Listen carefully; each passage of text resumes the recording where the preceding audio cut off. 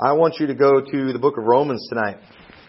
Romans chapter 11. Tonight, I want to speak on this chapter because I believe that Romans chapter 11 is probably one of the most misunderstood chapters in the Bible. There are many statements that we're going to see in here that people have taken individual statements and they're not using the whole chapter. They're taking sentences that are in here and they're attaching meanings to them that just aren't taught in the Bible, and it's caused a lot of great error. And a lot of these statements that we're going to see, it's been pounded in our heads so much for so long that this is what these things mean that people, they bought into it, and it's settled. This is not an argument, but I'm going to show you what the Bible teaches about Romans chapter 11, and it is my hope that after you hear this tonight that you will get Romans chapter 11. And so let's go ahead and try to start reading right there in verse 1. And it says, I say then, hath God cast away His people? God forbid. And that's talking specifically about Israel. That's talking about physical Israel, I believe. It says, God forbid. For I also am an Israelite, of the seed of Abraham, of the tribe of Benjamin. God hath not cast away His people, which He foreknew. Wot ye not what the Scripture saith of Elias, how he maketh intercession to God against Israel, saying, Lord, they have killed thy prophets, and digged down thine altars, and I am left alone, and they seek my life.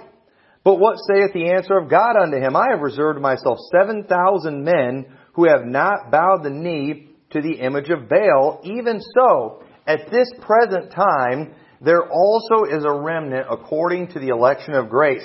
Right here, what we see in these first verses here, most people read the first two verses, and they just, God cast away His people.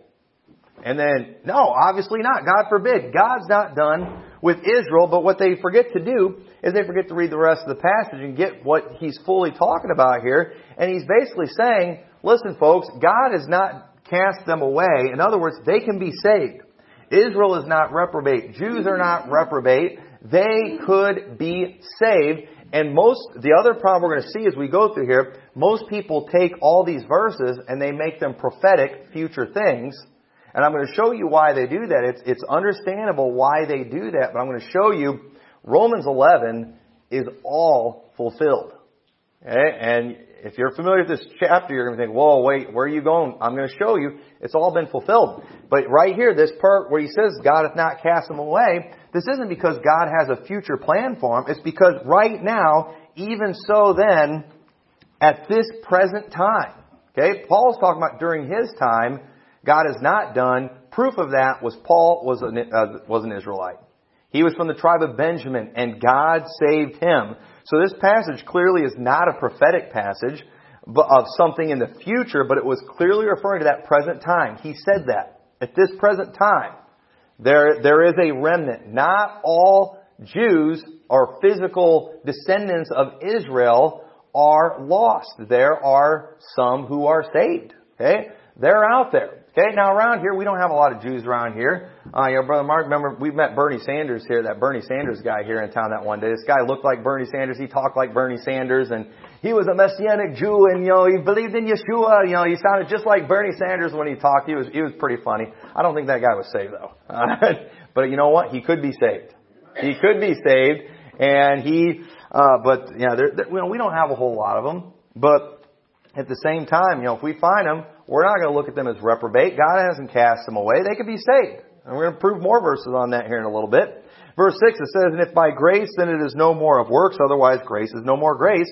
But if it be of works, then is it no more grace, otherwise work is no more work. What then?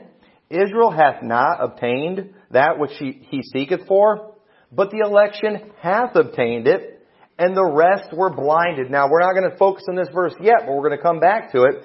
It says, the election hath obtained it, what they were seeking for, which was salvation, okay? Most of them didn't get it, but some did. The election did. Those who believed got it, but the rest were blinded, okay? Blinded to where they could not get saved? Absolutely not. I'll show you that in a little bit. We'll come back to verse 7. But verse 8 says, according as it is written, God hath given them the spirit of slumber, eyes that they should not see, and ears that they should not hear, unto this day. And we're not going to take time to read it, but that he is quoting Isaiah chapter 29, verses 10 and 11. And one of the reasons that people look at this passage as being future is there is some wording in here that is futuristic, but that's because it's using Old Testament Scripture, which when the Old Testament was written, it was future. And Isaiah chapter 29, when it was written, it was talking about something in the future. But this time had already come. And so Isaiah 29, if you want to read that, verses 10 and 11 is what that's referring to. Verse 9 says, And David saith, Let their table be made a snare and a trap and a stumbling block and a recompense unto them. Let their eyes be darkened that they may not see, and bow down their back always. Turn over to Psalms chapter 69. We preached about this passage a while back. Psalms chapter 69. This also, what he's quoting there is future, but it was not at this time. It was future back when David wrote it, but this has already happened. It's already been fulfilled. We make one of the biggest mistakes people make when the Bible is quoting Old Testament scriptures. They don't go back and look at those scriptures to see what it's talking about. If you would do that in your Bible study, it would help you greatly. But verse 21 says, They gave me also gall for my meat, and in my thirst they gave me vinegar to drink. We know who that's talking about. It's talking about Jesus. Let their table become a snare before them, and that which have been for their welfare, let it become a trap. Let their eyes be darkened that they see not, and make their loins continually to shake. Pour out thy indignation upon them, and let thy wrathful anger take hold of them. Let their habitation be desolate, and let none dwell in their tents. For they persecute him whom thou hast smitten, and they talk to the grief of those whom thou hast wounded. Add iniquity unto their iniquity, and let them not come into thy righteousness. Let them be blotted out of the book of the living, and not be written with the righteous. But I am poor and sorrowful. Let thy salvation, O God, set me up on high. Okay? When you read this passage here in Psalm 69 that David is referring to, it is very harsh words against Israel, isn't it? It is very harsh words. And so he's referred to that. He's like, he quotes what David said, let their eyes be darkened. He mentioned in verse 7 about, them being blinded. And so it would be understandable when you read Psalm 69, and when you saw what the Jews were doing during that time, they rejected Christ, they killed Christ, they were persecuting the church, it would be understandable that some might think that these people are reprobate, they're done for, God is done with them. But look at what he says in verse 11. Have they stumbled that they should fall? God forbid. But rather through their fall, salvation is come unto the Gentiles for to provoke them to jealousy. This also is a present reference, okay? This isn't something that's going to happen in the future. I've heard some people say that, when Jesus Christ returns and raptures the church, they're all going to realize Jesus was the Messiah, and they're going to be jealous because He's taken us, and then they're going to call on Him. No, this has already happened, okay? God was doing a work with the Gentiles, and Israel was supposed to see that, the way God was using them. He'd given them His Holy Spirit, and they were supposed to provoke them to jealousy so they would receive Christ. But it says, Now if the fall of them be the riches of this world, and the diminishing of them the riches of the Gentiles, how much more their fullness? How much more their fullness? The title of my message tonight is The Fullness of the Gentiles. But here's where we see the word fullness used the first time, which means their completion. Okay? Their completion. The Jews' rejection of the gospel and the persecution of the church is what caused the Christians to spread out throughout the earth. Okay? The finishing of them, the completion of them, it was a blessing to the world. Okay? But they're not reprobate. You could see where people would have thought that from reading what it says there in Psalms chapter 69 with what they were doing. But listen, God still will save them. And there's a reason for that. God is not done with them. Okay? And look at what it says in verse 13. For I speak to you Gentiles, and as much as I am apostle to the Gentiles, I magnify mine office. If by any means I may provoke to emulation them which are my flesh, and might save some of them. For if the casting away of them be the reconciling of the world, what shall the receiving of them be but life from the dead? Notice in verse 2, it says, has God cast away Israel? God forbid. But here in verse 15 it says, for if the casting away of them. Now what's going on here? Do we have a contradiction here in this chapter? Are they cast away? Are they not cast away? Well, obviously they're not cast away, but it sure does appear that way. See, and what's happened, why it seems like it's a contradiction, Paul is showing that their time is complete. Okay? The fullness of Israel, the fullness of time for them, it has been completed, but he's saying, yes, God has done His dealings with Israel as it had been in the past, but He's not done in the sense that they can't be saved. That's what he's saying right here.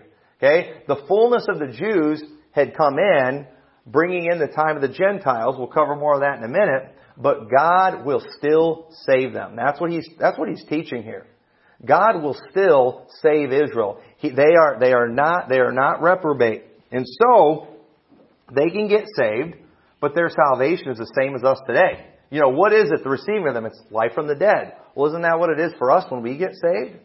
They get saved exactly the way we do. Is it hard to win them over? Absolutely. They're a tough bunch. Nobody will question that. They're a tough bunch. But you know what? It's not impossible. They can still be saved, even though the time of the Jews was completed and we are in the time of the Gentiles. Jews can still get saved today. And so look what it says in verse 16. For the first fruit be holy, the lump is also holy, and if the root be holy, so are the branches. And if some of the branches be broken off, and thou being a wild olive tree were grafted in among them, and with them partakest of the root and fatness of the olive tree, boast not against the branches, but if thou boast, thou bearest not the root, but the root thee. Thou wilt say, then the branches were broken off that I might be grafted in. Don't get an idea that you're better than them, that God got rid of them so He could have you. Don't get that idea. Don't get this idea of replacement theology in the sense that, God replaced Israel with a Gentile church. Listen, this is another subject for another day, but there's only one body. God is going to make us all of one body. All those of faith are all of the same body. We all get to heaven by the same way, by grace, through faith. I'm sorry, that doesn't fit dispensational truth, but it fits the Bible. That's subject for another day. But at the same time, that's what don't get all high and mighty, Gentiles. Okay, we're lucky we even got in the first place, and Jews can be saved just like us. Verse 20 says, well, because of unbelief they were broken off, and thou standest by faith. Be not high-minded, but fear. For if God spared not the natural branches, take heed lest He also spare not thee. All right? Don't get all high and mighty and think this is all about you because you're a Gentile. Don't make the same mistake the Jews did, who said, we have Abraham as our father. Don't you say, well, I'm a Gentile. That's dangerous thinking. It got them in a lot of trouble, and it'll get us in trouble too if we're the same way. Well, we're the Gentiles. Yeah, obviously we're saved. No, we know better than that. None of us in here are saved just because we're Gentiles or where our families are from. Nobody gets saved by that. But verse 22 says, behold therefore the goodness and severity of God on them which fell severity, but toward thee goodness, if thou continue in this goodness, otherwise thou shalt be cut off. And they also, if they abide not still in unbelief, shall be grafted in. For God is able to graft them in again. If they abide not still in unbelief. If they will believe in the Lord Jesus Christ, they'll be saved. Same way we got saved, by believing in the Lord Jesus Christ. Verse 24. For if thou wert cut out of the olive tree, which is wild by nature, and wert grafted contrary to nature into a good olive tree, how much more shall these which be the natural branches be grafted in their own olive tree? For I would not, brethren, that ye should be ignorant of this mystery, alright? Folks, if you can get this, alright, I wish people would just even listen to me on this. Whenever I try to explain this to people, I get like 3 sentences in and then, alright? But you know what? This is preaching time. I get to talk. You don't get to interrupt. And so, and this feels good because I can't talk to people about this without them interrupting me. That's kind of how they do it. For I would not, brethren, that you should be ignorant of this mystery, lest ye should be wise in your own conceits, that blindness in part is happened to Israel until the fullness of the Gentiles be come in. Folks, if you get this, people listening to me, if they would just hear me out on this. I wish I could just get people to hear me out. I really do. It would be wonderful if they could do that. Blindness in part has happened to Israel. Forget everything you've ever heard right now. Forget everything you've ever heard, and let's look at the Scriptures. What does that mean, blindness in part has happened to Israel? We saw back in verse 7, I believe it was, where we mentioned the blindness. Go back in my notes. It says the rest were blinded. Okay, the election had obtained it. The saved, those who believed, they had received what they were seeking for. They received righteousness by faith in Christ. But the rest, all the rest of the Jews who did not believe in Jesus Christ, they were blinded is the term it uses. It's using that term because it was prophesied that would happen to them. It was prophesied in Isaiah that they would go into a deep sleep. That was prophesied. But what Paul's trying to explain to these people, don't misunderstand, folks, that they are not unable to be saved. They can be saved right now. This isn't a future thing. Right now, this stuff has already been fulfilled. See, it says blindness in part. They are not completely blind to where they could never see to be saved. Okay? It's only blindness in part. They are not, that can mean a couple things too. One, they're not all blind. Some are saved. But at the same time too, they all could be saved. Okay, if they would believe on Christ. And there's a reason for that. There is a reason that all of them could be saved, that they are not cast away, they are not reprobate. Some are saved now, and if they believe on Christ, they will all be saved now. Verse 26, it says, and so all Israel shall be saved. Right here, this proves it. Yep, that all Israel's going to be saved someday. One of these days, when Jesus Christ returns, they're all going to get saved. What does it say? All Israel shall be saved. Okay? But look at this. And this is clearly prophetic. No, it's not. Nothing has been prophetic yet. Everything he's been talking about has been in that present time. There have been future tense words used because he's been quoting Old Testament prophecies that when they were written were future tense. And right here when he says, and so all Israel shall be saved, as it is written, there shall come out of Zion the deliverer, and shall turn away ungodliness from Jacob, for this is my covenant unto them, when I shall take away their sins. Paul is speaking in future tense because he's quoting prophetic phrases from the Old Testament. Okay? When a teacher teaches a high school class, they assume you've completed grade school. Alright? They're just going to assume that. Okay? When they're teaching algebra and things like that, or they're going to assume you know basic math. Okay? And Paul here, he's giving New Testament truths, and he is assuming that these people understand Old Testament truths. The problem that we have today is people, they read these passages and they don't know what the Old Testament says. And because they don't know what the Old Testament says, they are missing the point of what Paul is trying to say here. And I'm going to show you, let's look at these scriptures. Okay, because listen, if you don't know the Old Testament, that's not God's fault, that's your fault. Okay? When Paul is quoting the Old Testament and he's using Old Testament terminology, if you're sitting there and you're reading this and you don't know that, that's not God's fault, it's not Paul's fault. It's your fault for not studying the Scriptures.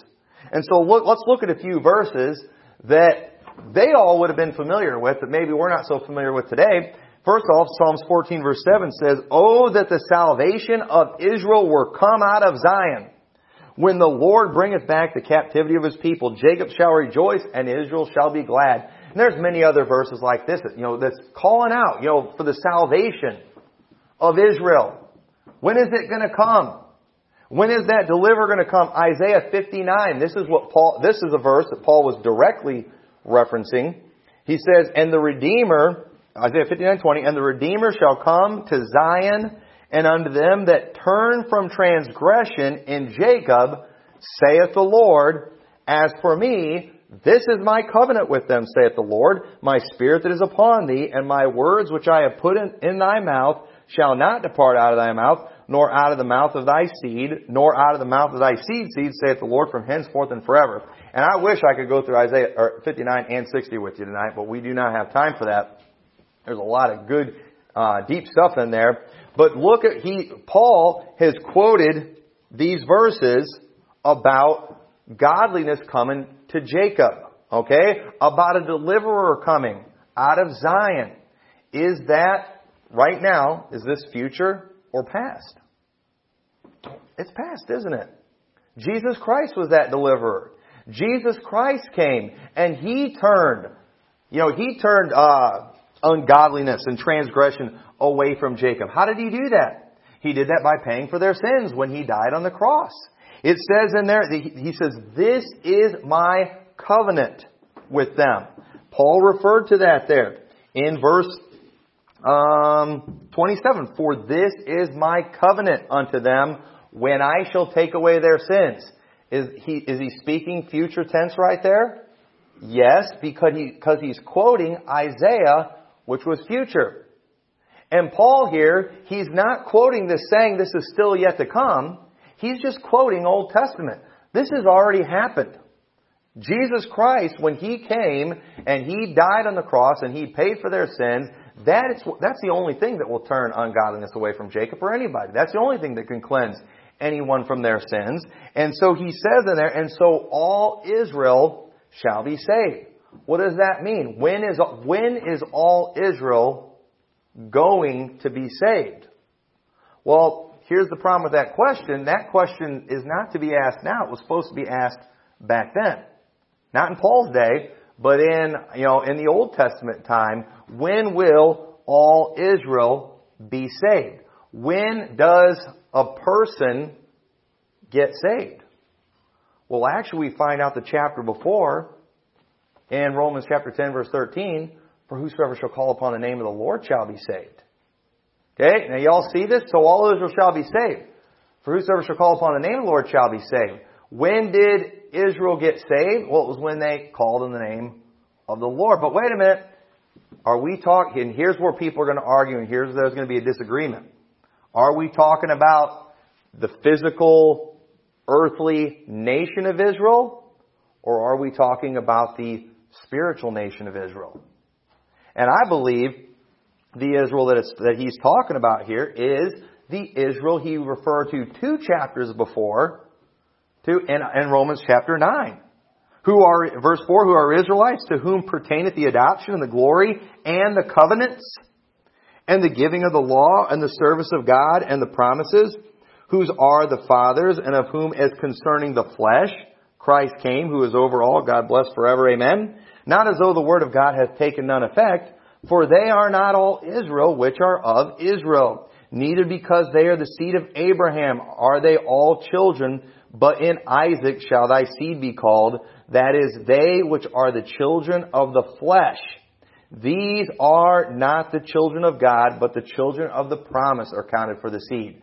See, they didn't know about this in the Old Testament. This is revealed in the New Testament, okay? God revealed this in the New Testament, that sure enough, while there was a physical nation of Israel, at the same time we know there was a spiritual nation of Israel too that was not revealed during that time. We know that not everyone that was a Jew got saved and went to heaven. I don't think anybody would argue that many of those Old Testament Jews went to hell. I don't think anybody would argue that. Okay? But which ones went to heaven? Those who were of faith. Like Abraham. Those ones, that was the real Israel. Okay? God made eternal promises to Israel. Okay? God made eternal promises concerning land for Israel. And people are like, no, it's that land over there in Israel. It's that physical land that's over there today. Well, isn't this earth going to pass away one of these days? Isn't this world going to burn one of these days? How could that be an eternal covenant if that's not an eternal place? This world is not an eternal place. No place on this world is an eternal place. God fulfilled those promises through spiritual things, through the heavenly Jerusalem, things that weren't revealed in the Old Testament, but they are revealed to us now, but somehow people have forgotten about them. And they've made a big deal about something that really isn't that big of a deal. Who really cares about that land over there? It's not even that great a land, a lot of it. Israel never had all that God promised them. Does that mean God didn't keep His promise? No, because it turns out God did keep His promise. It wasn't the way they thought, but it was what God intended. That they're going to get that heavenly Jerusalem. They're going to get what God intended for them, maybe just not what we thought they were going to get. Okay, and so look at verse. I read all that. So we see here that the Israel that shall be saved are the real Israel, those who are of faith. All those who will call on Christ will be saved. All Israel shall be saved. All those of faith shall be saved. We are saved today. Why? Because we called in the name of the Lord.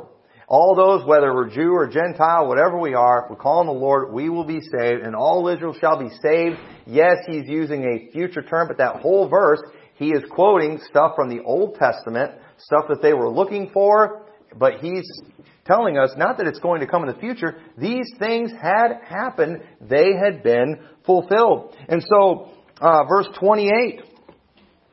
See, when Paul said all Israel shall be saved, he was pointing out the fact that just like the prophecies foretold that the Messiah would come and remove ungodliness from Jacob, sure enough, it had happened through Jesus Christ. He wasn't trying to say it was going to happen. He was saying it happened.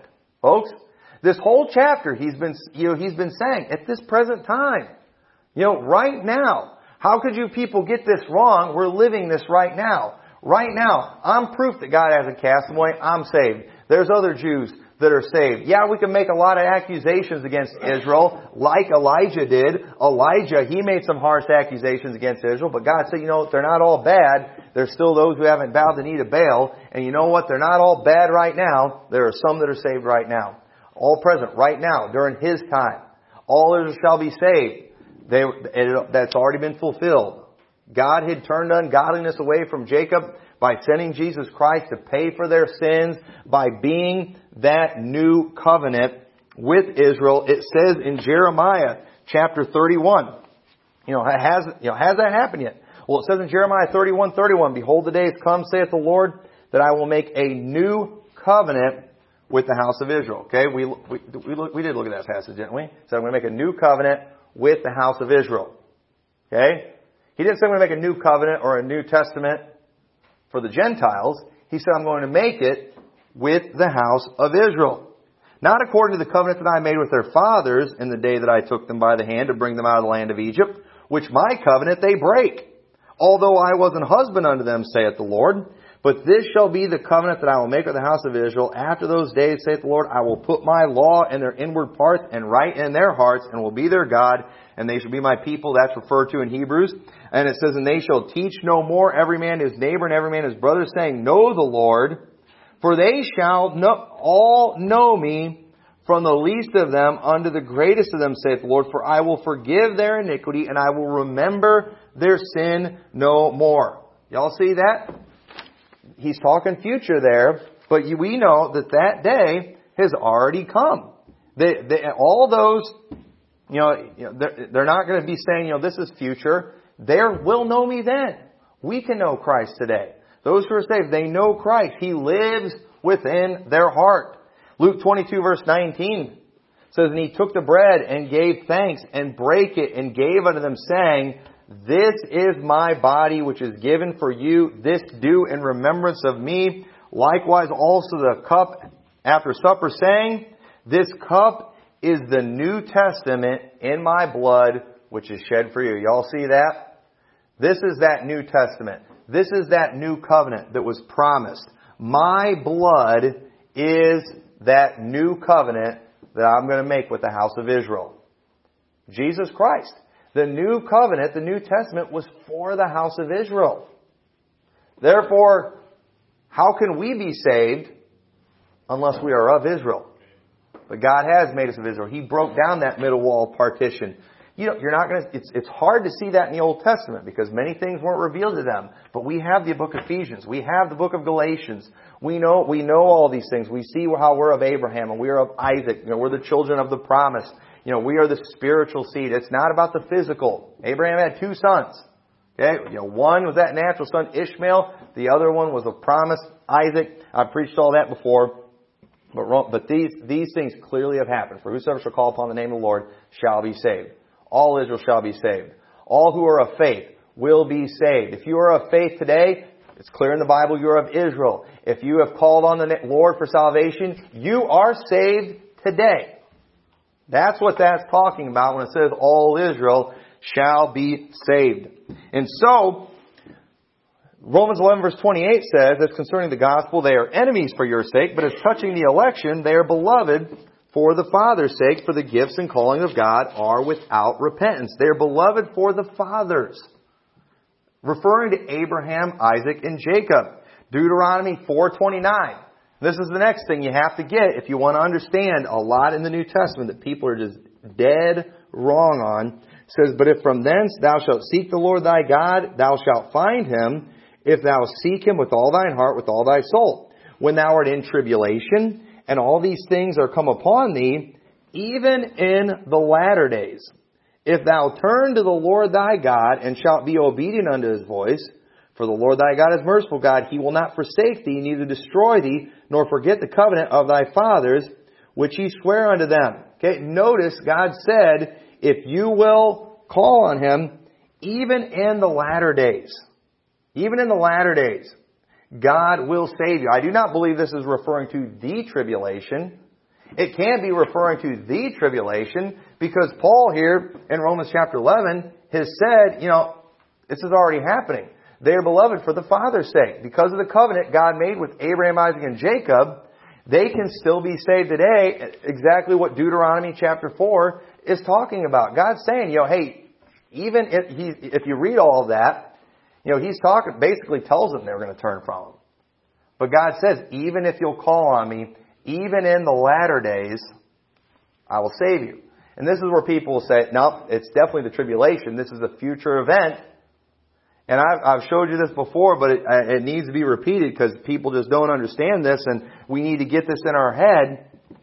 But the latter days are not the days necessarily right before the rapture. That's what people don't understand. And I'm going to show you that. But Luke 11:30 says, for ye in time past have not believed God, yet have now obtained mercy through their unbelief. Even so have these also now not believed, that through your mercy they also may obtain mercy. For God hath concluded them all in unbelief, that He might have mercy upon all. Oh, the depth and riches both of the wisdom and knowledge of God, how unsearchable are His judgments and His ways past finding out. For who hath known the mind of the Lord, or who hath been His counselor, or who hath been first given to Him, and it shall be recompensed unto Him again. For of Him and through Him and to Him are all things, to whom be glory forever. Amen. See, the fatal mistake that people make when reading this chapter, it's not knowing the Scriptures that Paul's referring to, causing them to see those prophecies as prophecies that need to be fulfilled instead of prophecies that are already fulfilled. Everything in Romans chapter 11 has been fulfilled. It's all happened, and we are still in the same time that Paul was in right there. It's still the same today. Jews can get saved today. They're not cast away. They're not reprobate. We're in the latter days, but God will save them if they will call on Him. Blindness in part has happened to Israel. They are definitely blind in part. Okay? But another mistake that people make from reading this is the idea that the gospel came to the Gentiles because of the Jews' rejection. Okay? Now it's a misunderstanding of, we've attached definitions once again that aren't accurate. See, many think God only went to the Gentiles because of the Jews' rejection. Okay? But it's clear in the Old Testament, God always had a plan to go to the Gentiles, didn't He? God always had a plan. We're not going to look at all the passages. We'll probably see some of them, but God always had a plan. But what that's talking about, when it talks about because of their rejection, the gospel, went to the Gentiles, what that's talking about is God used the Jews' rejection to cause the gospel to go to the Gentiles. Because if it weren't for the persecution from the Jews, they would have stayed in Jerusalem. What do most people want to do today when they start a church or pastors are pastoring a church? They're not out there trying to turn the world upside down. What are they trying to do? They're trying to just keep their own little flock together and have, let's get behind closed doors. Let's be real private about everything we do. Let's not anybody hear what we're preaching. Let's not be too aggressive out there soul winning or anything like that. Because, we don't want to offend people. We don't want persecution. That's the new attitude today. And it's just kind of a natural thing. Let's get comfortable with our own little group. And the thing is, if the Jews would have all accepted, they would have stayed. They'd have been perfectly content staying in Jerusalem. But what did Jesus tell them right before He went to heaven? He said, go ye into all the world and preach the gospel to every creature. But they didn't do that. Even after Pentecost, He told them to stay until the Holy Spirit came. But even after Pentecost, they didn't do that. But then the persecution came, and then they got busy. Then they spread out. And because of the Jews' rejection, because of the persecution from the Jews, it forced the church to leave Jerusalem, and the gospel went all over the world. And so it ended up being a blessing. That persecution or that rejection was a blessing. God used that to get the gospel to us, okay? But it was always God's intention for it to go to us. What should have happened is after Pentecost, they should have scattered all over the world preaching the gospel. They didn't do that. Persecution came, and then it happened. And so that's what Paul's talking about right there. And so, but churches today, they're hiding out. They're just getting in their own comfortable areas. And you know what? It's just a matter of time, and God's going to let persecution come again, and then we're going to finally start accomplishing something again. And we shouldn't be too worried about that. But then finally, I guess you could say the final other fatal mistake is misunderstanding what the time of the Gentiles or the last days are. He said blindness in part has happened to Israel until the fullness of the Gentiles become in. Alright? And right there, what people do, they've attached definition on that. The fullness of the Gentiles. We have a period of time where God's working with the Gentiles, and then He's going to go back to the Jews. Okay? That's automatically what you are supposed to get when you read that passage, but people don't understand what the fullness of the Gentiles is, or they don't understand what the last days are. Joel 2:27 says, and ye shall know that I am in the midst of Israel, and that I am the Lord your God, and none else, and my people shall never be ashamed. And it shall come to pass afterward that I will pour out my Spirit upon all flesh, and your sons and your daughters shall prophesy, your old men shall dream dreams, your young men shall see visions. And also upon the servants and upon the handmaids in those days will I pour out my Spirit, and I will show wonders in the heavens and in the earth, blood and fire and pillars of smoke. The sun shall be turned into darkness, and the moon into blood, before the great and terrible day of the Lord come. And it shall come to pass that whosoever shall call upon the name of the Lord shall be delivered. For in Mount Zion and in Jerusalem shall be deliverance, as the Lord has said, and in the remnant whom the Lord shall call. Alright? Is this future or past for us? Alright? Well, we know the part about the sun being dark and the moon turning blood. We know that hasn't happened yet. But are we not in the time where whoever calls will be saved? Look at what it says in Acts chapter 2 verse 16. But this is that which was spoken of by the prophet Joel. We just read it. And it shall come to pass in the last days, saith God, I will pour out my Spirit upon all flesh, and your sons and your daughters shall prophesy, and your young men shall see visions, and your old men shall dream dreams.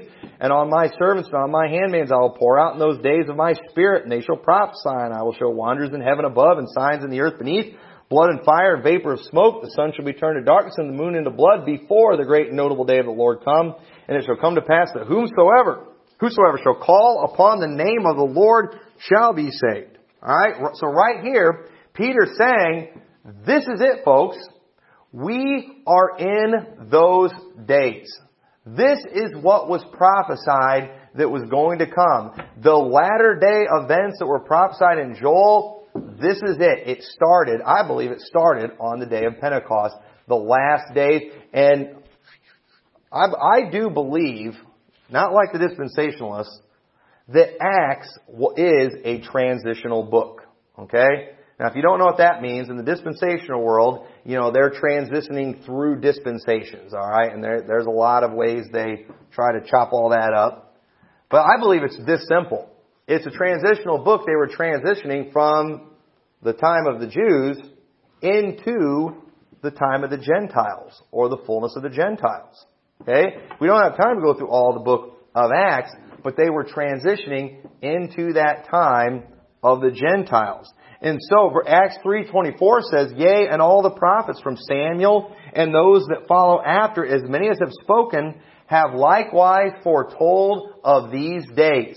These days, the days Peter was living in, this is something that was prophesied. This is something that they said was going to come. So what specifically are last days? Once again, most people consider those the days right before the coming of Christ or the day of the Lord.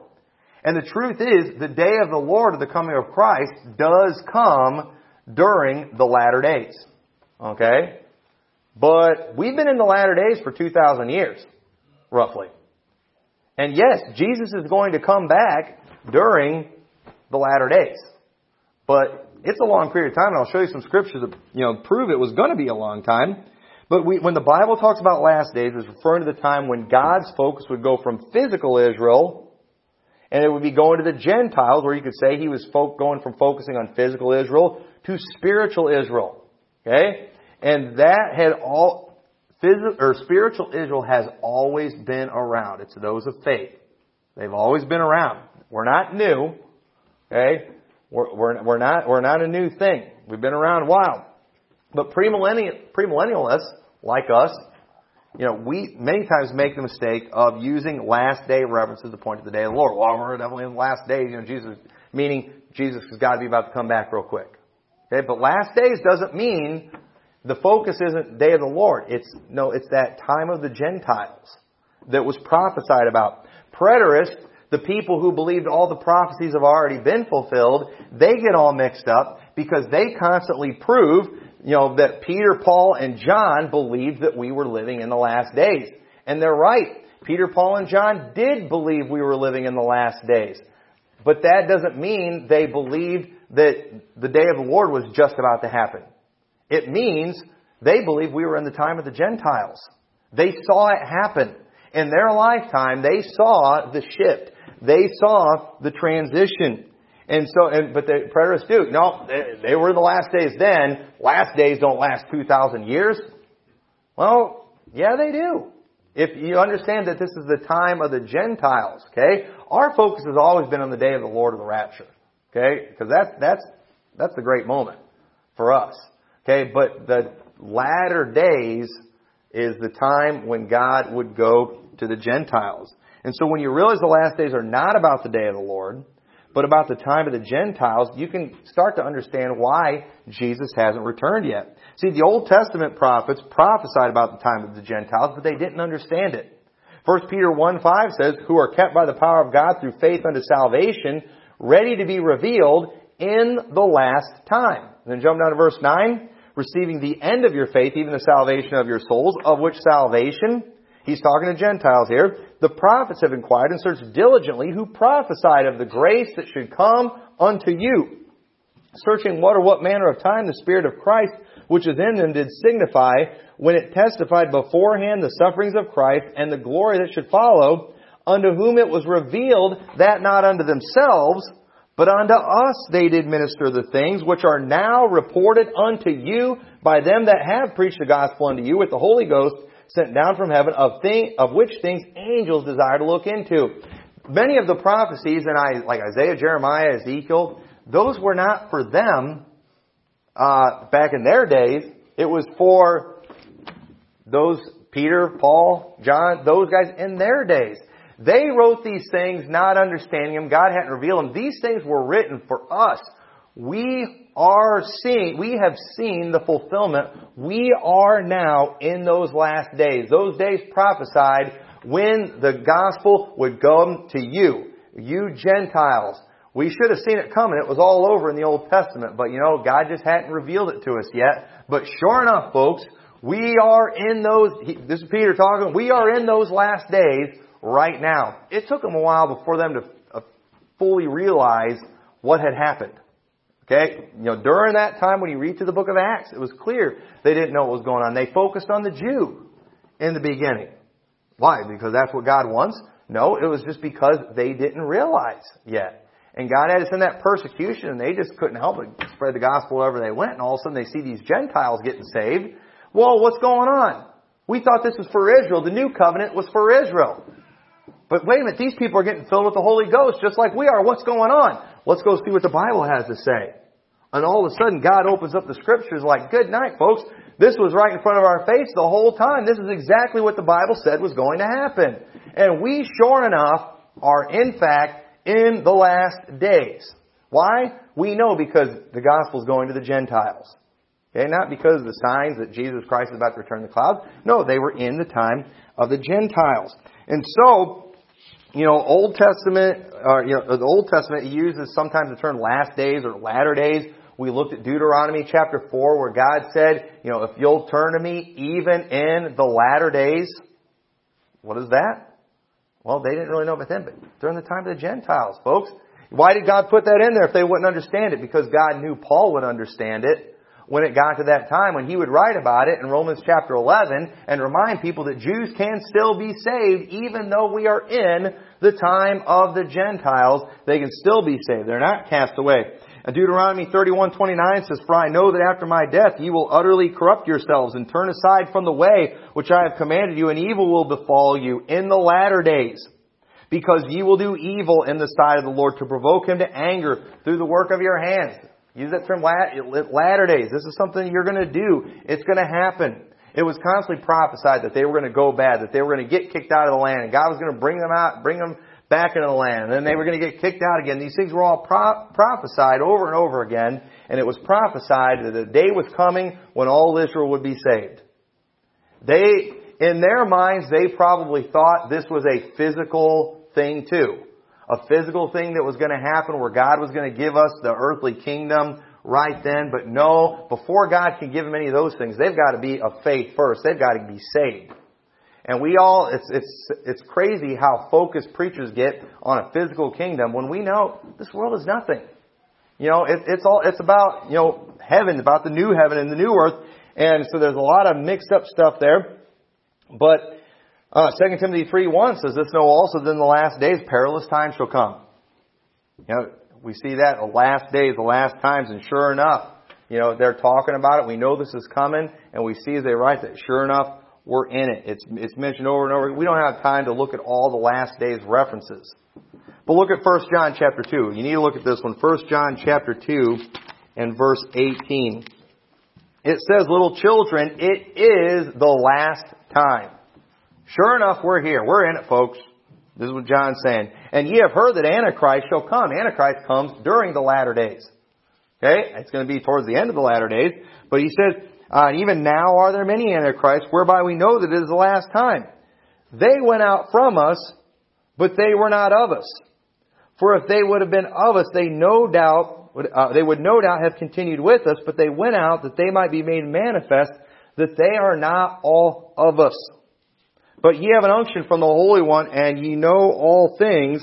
I have not written unto you because ye know not the truth, but because you know the truth, and that no lie is of the truth. Who is a liar? But he that denieth that Jesus is the Christ, he is Antichrist, that denieth the Father and the Son. Well, let me ask you, who are these people that says they went out from us because they were not of us? We always use that whenever people leave our church, right? I'll tell you why they went out from us. Because they were not of us, all right? That's probably some truth to that too. But what is John actually talking about here when it says they went out from us? It can only be a reference to the Jews. The Jews were the ones who believed in another Christ. They were the ones that believed in another Christ. Who is a liar? But he that denieth that Jesus is the Christ. It was the Jews that were looking for a Messiah, that were looking for a Christ, and that said it wasn't Jesus. He's talking about the Jews, and the Bible says it went out. They did that so it would be manifest, so it would be revealed that they were not all of us. Okay? The physical seed is not necessarily Israel. It fits with all the rest of the Bible. And so, that's what he's talking about. And he said, it's last time, folks. Why did he mentions that at the beginning? Why? Because this is the last time. We know this because God's working with the Gentiles now, and they Israel, they went out from us. Because they weren't of us. And so, we don't have time to go into all the scriptures that show that, the last days was going to be a long period of time. But it does say, and I'll read 2 Timothy 3:1, it says, "This know also that in the last days perilous times shall come." And then if you look down in verse 12, it says, "Yea, and all that will live godly in Christ Jesus shall suffer persecution. But evil men and seducers shall wax worse and worse, deceiving and being deceived. But continue thou in the things which thou hast learned, and be assured of knowing of whom thou hast learned them." It's telling you, hey, things are just going to get worse and worse. Hey, we've still got a ways to go. There's still time. They didn't know how much time it was. But 2 Peter, he talked about it in verse 3. That in the last days, scoffers are going to come, walking after their own lust, saying, "Where is the promise of His coming? For since the fathers fell asleep, all things continue as they were from the beginning of creation." He said, hey, there's going to be a day coming where people are going to come along and be like, doesn't look like He's coming back. It's been a long time. The fathers have fell asleep. Everybody who wrote about this, they're all gone. They're all dead and gone. Where is He? He's not coming back. He said it was prophesied that it was going to be a while, but it never said how long. And I'm not even going to try to set a date on it. That would be foolish. I'm just going to make myself look like an idiot if I do that. But when is our time up? When is the time of the Gentiles over? Well, I'm glad you asked me that, because it says in Romans 11:25, we looked at that. "For I would not, brethren, that you should be ignorant of this mystery, lest you should be wise in your own conceits, that blindness in part is happened to Israel until the fullness of the Gentiles be come in." Okay, the fullness or the completion. When does the time of the Gentiles end? Well, Luke 21:23 says, "But woe unto them that are with child, and to them that give suck in those days, for there shall be great distress in the land, and wrath upon this people, and they shall fall by the edge of the sword, and shall be led away captive into all nations, and Jerusalem shall be trodden down of the Gentiles until the time of the Gentiles be fulfilled." Okay? Right there, Jerusalem's going to be trodden down until that time is fulfilled, and that time is fulfilled in Revelation chapter 11. We don't have time to read it, but it's going to be fulfilled 3.5 years into the tribulation. That's when the time of the Gentiles comes to an end. Halfway through Daniel's 70th week, it's spelled out right there. So right there, it doesn't end. It ends at the rapture, but notice it ends halfway through the tribulation, roughly. All right. Or halfway through Daniel's 70th week. Sorry about that. It's after the tribulation. Let me get my facts straight. But fullness, it often refers to a completeness of time, a finishing. Galatians 4:1, "Now I say that the heir, as long as he is a child, deferreth nothing from a servant, though he be Lord of all, but is under tutors and governors until the time appointed of the Father. Even so we, when we were children, were in bondage and the elements of the world. But when the fullness of time was come, God sent forth His Son, made of a woman, made under the law, to redeem them that were under the law, that we might receive the adoption of sons." When did Jesus Christ come? He came in the fullness of time, in the completion of time. Well, what time? Well, the time of the Jews. During that time, Jesus Christ finished it. Jesus Christ finished. He completed the Old Testament. At the death of the testator, we see that in Hebrews. Jesus Christ finished that, and that was the end of that time. And just kind of a side note, the time from, I believe it started with Abraham to Christ, is roughly 2,000 years. If God gave the Jews 2,000 years, roughly, it made sense that we've been here about 2,000 years. God's given us the same amount of time. So, whenever you read a passage referring to the last days, you should think of it as the time of the Gentiles. The time that was prophesied over and over again in the Old Testament. Not necessarily the time right before the day of the Lord. The day of the Lord is going to come at the end of the time of the Gentiles, but, it would, at the same time, and I say it sometimes too, I'll see stuff going on like, wow, we're definitely living in the last days. Well, duh, we've been in it for 2,000 years, okay? What I mean when I'm saying that, what other people mean, what they mean is, wow, look at what's going on. Jesus must be about to become soon. And we say that wrong. But that is what the time of the Gentiles or the fullness of the Gentiles is. And so I hope you got Romans chapter 11. Romans chapter 11 has all been fulfilled. Every bit of it Jews can be saved. It's hard, blindness in part, but they can be saved. And we've got to get this right. Too many people are going around worshiping Jews and telling them they're great and wonderful, and they've got another covenant. No, listen, there's the Old Testament or Old Covenant and the New Covenant. And we've got some people out there that think there's another covenant coming for Israel again. No, I don't believe in the Old Testament, the New Testament, and the New Testament. All right? Old Testament and New Testament. The Old Testament didn't save anybody, but the New Testament, it saved everybody. Those who are of faith in the Old Testament and those of faith from here on out. And thank God for that. So, with that, let's all stand together.